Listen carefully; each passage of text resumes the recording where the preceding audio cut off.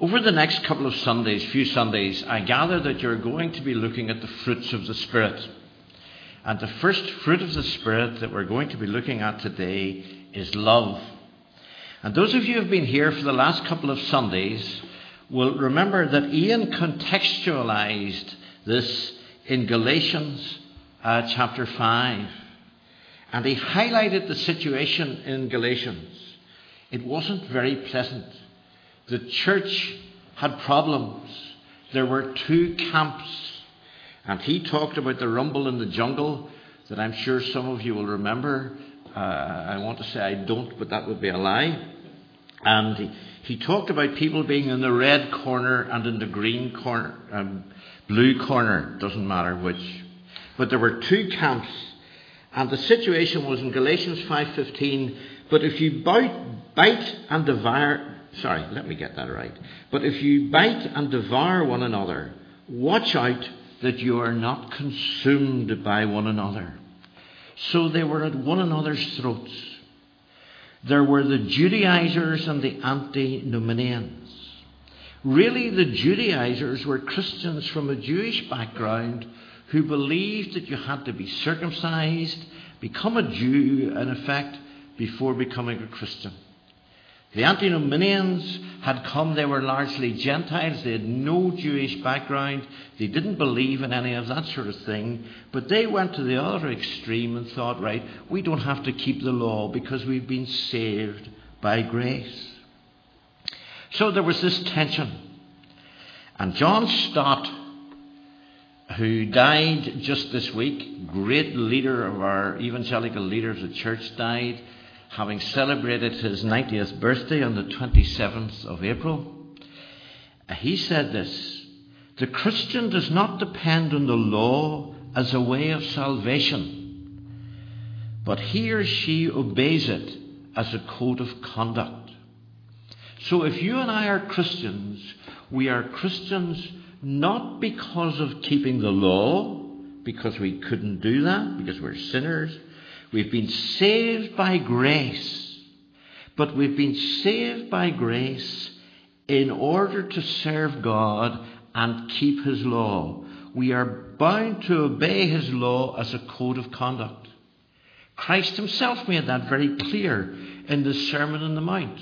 The Pharisees tried to narrow what the law said, but Christ said, "But I say unto you," and He developed it more fully. And so Paul in his letter to the Galatians says, look, get a grip. Instead of being at these two extremes, but I say, walk by the Spirit, and you will not gratify the desires of the flesh. Then these desires of the flesh are listed here, and he goes on to say in verse 22, but the fruit of the Spirit is love, joy, peace, patience, kindness, goodness, faithfulness, gentleness, self-control. And the Christian is called to exhibit the fruits of the Spirit. It's as if we as Christians are like trees, and the fruit flows from us. Just as the apples grow on the apple tree, or the pears on the pear tree, and so on. And of course, we've looked at that. That's the context in Galatians. But being an Irishman, I want to take you somewhere different, to look at love. I want us to look, and that's why we read 1 Corinthians 13, this great chapter on love, which was read for us just before I began to speak. And the situation in Corinth isn't much different, because the Christians in Corinth aren't getting on all that well either. I appeal to you, brothers, says Paul, by the name of our Lord Jesus Christ, that you all agree and there be no divisions. Where the church is, the devil is there to tempt Christians to disagree and fall out, usually about little things that are not important. These people were all agreed on the truth of the gospel. It was the outworking of it. And we have to be very careful to follow the scriptural way so that tensions do not arise and develop. So here Paul writes to his friends in Corinth. It could well have been his friends in Galatia, could well have been his friends in Rome. Because as somebody has said, the New Testament, and think about this, the New Testament could be 2/3 shorter if it wasn't Christians falling out with each other. And Paul is constantly dealing with these issues. Here, the church at Corinth was a great city. It was a beautiful city. The word apparently, I don't know any Greek, but the word Korinthos in Greek means an ornament. It was a beautiful place, and noted for its education and for its sports. It was the best and biggest known port in the world at that time, but it was also a den of iniquity. Someone has said it was a seaman's paradise, a drunkard's heaven, and a virtuous woman's hell. Such was Corinth. Paul came on a second missionary journey, and according to Acts 18, he spent 18 months there preaching and teaching. And many people were converted from various backgrounds. But of course, because of their conversion and their outworking of their Christian life, problems arose in this fledgling church. And Paul wrote to them to deal with some of these problems from Ephesus on his third missionary journey. Strife and division, as I said, were threatening the church. Some very arrogant people were throwing their weight around. There was sexual misconduct, and there was the abuse of spiritual gifts. All in all, a general misunderstanding of basic Christian teaching. Paul has dealt with some of these problems earlier on, and now he comes to this famous chapter, one of the best known chapters in Scripture, 1 Corinthians 13. And he writes to restore some balance and challenge them to be more effective witnesses in their situation for Christ. So, we come then to love. If I speak with the tongues of men and of angels and have not love, I am a noisy gong or a clanging cymbal. Before we go into the detail of this, it's important to talk about the word love, a word that's been devalued greatly in our English language. All you need is love, sang the Beatles when I had hair in my head. And so on. And you see this word love, because we just have the one word for love. The Greeks were a bit more clever. They had 4 words for love, because there are different types of love if you think about it.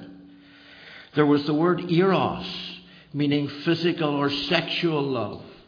The love whenever a man and woman or boy and girl meet and their heart goes bumpity, bumpity, bump, but there's some chemistry that draws them together. Now, clearly Paul is not calling us all to love one another in that sense. There is storge, which is the word for family love. The love that naturally flows from a parent to a child and relatives and so on. Maybe not always relatives, but you know what I mean. And then there was philia, which was a warm affection for people. And some of us have experienced all these types. But that warm affection, for example, the word was used for Jesus' relationship to Lazarus when they said to him, you know, the one whom you love has died. It was a warm, affectionate Christian love.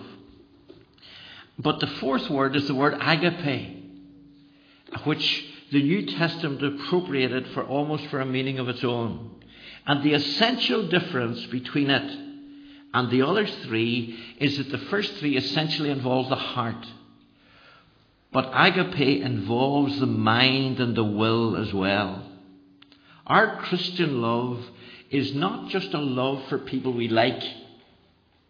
It goes, as we shall see as we go through this, and you know, I'm sure, it's a much deeper love than these fluffy, flowery words that are used today. You know, will William kiss Kate on the balcony of Buckingham Palace? Will he do it twice? How marvellous. How daring. But we saw Charles do that 20 odd years ago.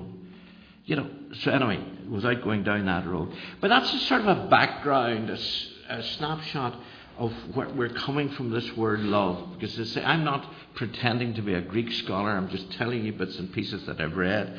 But I think it helps to clarify in our minds the word love.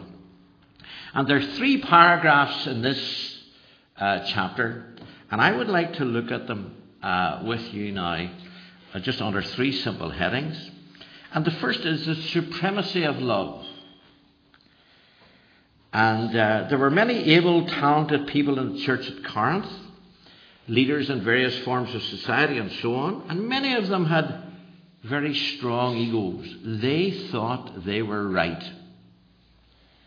And Paul puts it in perspective here. Let's look at these first 3 verses. The supremacy of love. If I speak with the tongues of men and angels, and have not love, I am a noisy gong or a clanging cymbal. And if I have prophetic powers and understand all mysteries and all knowledge, and if I have all faith, even faith to remove mountains, but have not love, I am nothing. If I give all I have, if I deliver up my body to be burned, but have love, I gain nothing. Just think about that. First of all, you could have great eloquence. If I speak with the tongues of men and of angels, if I have the ability to stir up a crowd, to arouse passions, to charm the birds of the trees, use whatever expression you want, and if I can do it in several languages, but have not love, I am a resounding gong or a clanging cymbal. Resounding gongs and clanging cymbals both make plenty of noise, but no harmony. Plenty of noise, but no harmony. Oratory may command admiration, but only love can touch the heart. Think about that. Oratory may command admiration, but only love can touch the heart. The best speech of earth or heaven without love is only noise. So great eloquence doesn't count unless there's love. Deep knowledge. If I have the gift of prophecy and can fathom all mysteries and all knowledge. If I'm a real whiz kid. If I know the answer to everything. Think about it. Prophecy. If I can interpret the will of God. Mysteries. If I can explain the secret purposes of God. Knowledge. Understand all there is to know about God's revealed truth.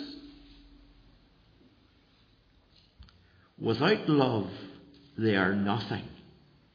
Love is the grace that makes these gifts fruitful.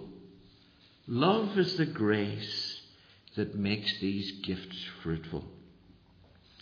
If I have great eloquence, deep knowledge, great faith, faith that can move mountains. What would we give for faith that can move mountains? But faith that can move mountains. Passionate faith that isn't passionate, isn't compassionate.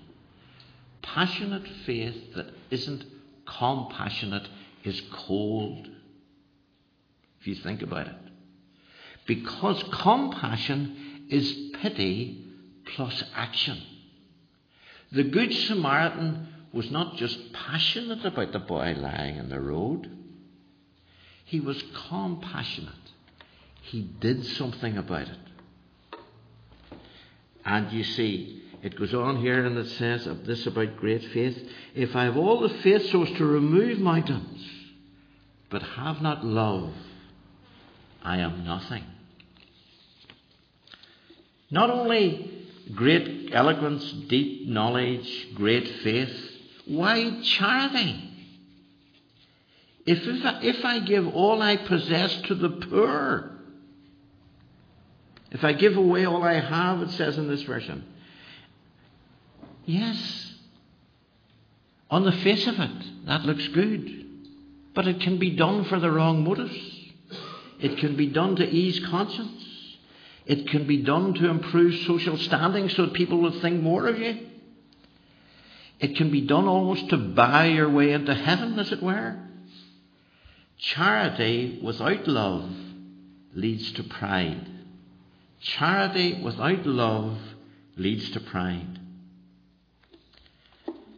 And then, as if that's not all, there is consuming zeal. If I surrender my body to the flames, yes, to be burned, but have not love, I am nothing. Even this can be done for the wrong motives. The desire to occupy centre stage. And it wasn't uncommon in pagan religions around Corinth at that time. It seems rather out of the way for us in our culture today. But there were people who were letting themselves be burned for the wrong motives. So here we have this brilliant life with all its eloquence, with its deep knowledge, its great faith, its wide charity, and its consuming zeal. What a powerful thing love must be if it reduces what on the face of it is a brilliant life to nothing. The importance of love, the supremacy of love. But then in verses 4 to 7, Paul goes on to talk about the qualities of love. Now test yourself as I test myself against this. Love is patient, kind, doesn't envy. Let's go through them one by one. And you mark yourself. See how you are. Patient means slow to take offence. Patient with other people. Long-tempered as opposed to short-tempered. Are you short-tempered? Well, by the grace of the God, on the power of the Holy Spirit, because remember, we're not doing this in our own strength. We have to ask the Holy Spirit, if we're short-tempered, to make us long-tempered. If wronged, not to exact revenge. When I was young enough to be playing football or rugby or something like that, and I was tripped up, I have to confess I wasn't long-tempered. I'll get that boy when the ref's not looking. But do you know what that feeling is? Because this is all practical stuff from Paul to his friends. Kind, there are 15 of them, so it better not be too long. Kind means benevolent, given to act of kindness and service to others. Does not envy. Not jealous of other people's success. Isn't that hard to do sometimes? Doesn't begrudge someone having what they have, even if we haven't got it. Does not boast. Always a temptation to boast. Does not praise his own success. And the most talented people, these people that Paul has referred to in the first bit, with all their brilliant eloquence and all that sort of stuff, they've got to remember that any talent that they've got, and you and I have got to remember that any talent that you have or I have, or any gift, has been given to us by God. And therefore we are not to boast about it. We're to use it in God's service, but not to boast about it. Someone has said, love is not a windbag. It doesn't have a trumpet. It doesn't trumpet its own success. Not proud. Not arrogant. Are you ever tempted to be arrogant or superior? Inflated with pride. Now there are things it's right to be proud of in a right way. Of course there are. Proud of your family, proud of whatever. and so on, but not in an ungodly way. No airs or graces, not big-headed, not rude, not unmannerly. What are you like in shops? What are you like in the queue in Tesco's on a Friday night when you get a really duff assistant and they're taking about a fortnight to put every item through the checkout? Is there one here? No? Right. But you know what I mean. I'm obviously exaggerating the point. But what are we like in situations like that? Because we should be the epitome of kindness and goodness. I saw somebody on Friday thanking the guy in the toilets in Marks and Spencer's where he was cleaning the floor. Thanks for keeping that neat and tidy. And the guy was all chuffed. I don't know if the person was a Christian or not, but, this is the practical stuff that Paul, this has all come from the fact that these people are at each other's throats, as Ian's been talking about the last couple of Sundays. And Paul's saying, now, come on. This is what it's all about. Not self-seeking. Not a stickler for our own rights. Not always me first. And content to leave things in God's hands. Then it goes on. Not easily angered. That means not touchy or resentful. Never flies into a temper. Seems to be a lot about tempers here. And I can see why, because I can see somebody smiling when I'm talking about it. And I'm the same. William Barclay has said this: the man who can master his own temper can master anything. Now, I'm not sure that's completely true, but I know what he's getting at. So, but we're not easily angered. Keeps no record of wrongs. Takes no account of the evil done to him. If somebody does you a bad turn, the natural response is to take account of it and harbour a grudge. The Christian response of the Spirit-filled person is to take no account of the evil done to him, nor harbour a grudge. An angry spirit blocks the way to blessing. Does not delight in evil, but rejoices in the truth.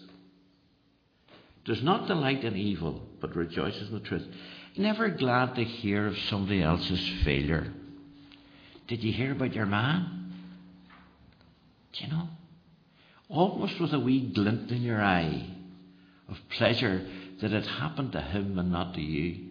And now you feel a wee bit superior. This is what Paul's saying. And can I just tell you, I just happen to be speaking about this, but I was challenged by the truth of this, I hope, as you are. So I'm not coming from a pinnacle of perfection here at all. Always protects, always trusts, always hopes, always perseveres. These are the qualities of love. In the right sense of the word, can I ask you, what's your love life like as a Christian? I ask myself that question. In the mirror of God's word. Ian was talking last week about the word being an X-ray machine, a mirror, and so on. In the mirror of God's word. Then finally, you'll be glad to know, we have in verses 8 to 13, the permanence of love. The permanence of love. Look at verse 8. Love never ends. As for prophecies, they will pass away. As for tongues, they will cease. As for knowledge, it will pass away. For we know in part and we prophesy in part. But when perfection comes, the partial will pass away. Love never fails. That means it never stumbles, it never collapses, it never folds under pressure. It never falls out of the race. In our imperfect, sin-tainted creation, there is decay. Flowers grow and wither and fade. Humans grow and wither and fade. But love never decays. Love is permanent. Other things will pass away. Prophecies will cease. Tongues will cease. Knowledge will cease. These are temporary gifts and will be rendered irrelevant in the perfection of heaven. Because we're in heaven, we won't need prophecy, etc. They're only important from an earthly perspective. And Paul now contrasts the earthly perspective we have with the heavenly perspective we have in the future. For now we know in part and we prophesy in part, but when perfection comes, the imperfect passes away. He gives a couple of examples. A child. When I was a child, I talked like a child, I thought as a child, I reasoned as a child. And when I became a man, I put childish things behind me. Yes, there should be spiritual growth as physical growth. And then he says, it talks about a mirror. Now we see but a poor reflection as in a mirror, but then we shall see face to face. Now you and I have good mirrors today. They show up the wrinkles all too clearly when we look in them, for some of us. But the mirrors that Paul was talking about were brass mirrors. They were almost like looking at a brass plate and seeing, a lesser image. And so the contrast is much greater in Paul's time than in our time. Now, because things will become much clearer when we get to heaven. And now these three remain: faith, hope, and love. But the greatest of these is love. And let's think about that. Now we live by faith. We live by faith. And we hope. We have a hope for everlasting life. Hope for the Christian is something that's certain, but the timing is uncertain. That's why we talk about hope. There's a difference between Christian hope and just somebody hoping it'll be all right. We have the hope of heaven. The certainty, the thing that we're not sure about is the timing. But when in heaven, faith and hope will not be needed, because we'll be in God's presence. We won't need faith, we'll see Him. And we won't need hope because we're there. Heaven will be a community characterized by love. How do we know that? Well, 1 John 4:16 says, God is love. God is love. What can we learn from all this? Paul is effectively calling on his friends, be it in Corinth as it is here, or in Galatia as you were doing last week, to remember their calling. Remember your calling. Stop squabbling. Members of the church. Remember John 3:16. For God so loved the world that He gave His only begotten Son, etc., etc. The supreme example of love. God giving His Son, and the Son responding and going to die a criminal's death on the cross for you and me. How ridiculous, Galatians. How ridiculous, Corinthians. How ridiculous, Rotherhamites, or whatever you're called. In the light of God's love, to be squabbling about petty things. It's a nonsense, Paul is saying. They should be a community of love within the church, characterized by the qualities outlined above. And when you and I radiate the love of Christ, the community around will know. They said of the church at Antioch, see how these Christians love one another. There's a story told of two ladies who were visiting a friend in a nursing home. And this nursing home was surrounded by a big high hedge. And they were sitting there about 4:30 in the afternoon when suddenly they began to smell this perfume very strongly. And they said, "What's that? Where's that come from?" And the lady they were visiting said, "Oh, there's a perfume factory up the road. And every afternoon at 4:30, when the workers get out and walk down the road, you can smell the perfume." Because they were in the perfume all day, they couldn't help exude it when they came out. So when you and I are in this church praising God, we're singing "Thine be the glory" at the start. "A toi la gloire, au ressuscité," the French sing. I always think it sounds more dramatic in French. The great hymn of praise. We're going to sing, unless the thing has been changed, "In Christ alone" at the end. A great old hymn followed by a great new one. Surely we should be going out like the workers in the perfume factory, exuding love to all around us. Now, that's not easy, and I'm not saying it is, but that's our standard. That's what we should be calling the Holy Spirit to enable us to do. As the hymn writer wrote, "Love of God, eternal love, shed thy love through me. Nothing less than Calvary's love would I ask of thee. Fill me, flood me, overflow me, love of God, eternal love, shed thy love through me." And who should we love? Everybody. Jesus' standard was, love your enemies and pray for those who persecute you. And that's why it was important earlier on to remember the different types of word in love. Because if you and I are going to love our enemies, it involves the mind and our will. And it has to train the heart to go in that direction as well. Whereas the other forms of love, the heart is drawn and it's easier. So, love, joy, peace.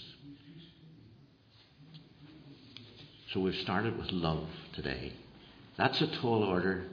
And if we think that's bad, there are 8 more to follow. Thank you for listening. Let's pray. Oh God, our Father, we thank you this morning for your word. We thank you that it's an eternal word, that it's ever relevant.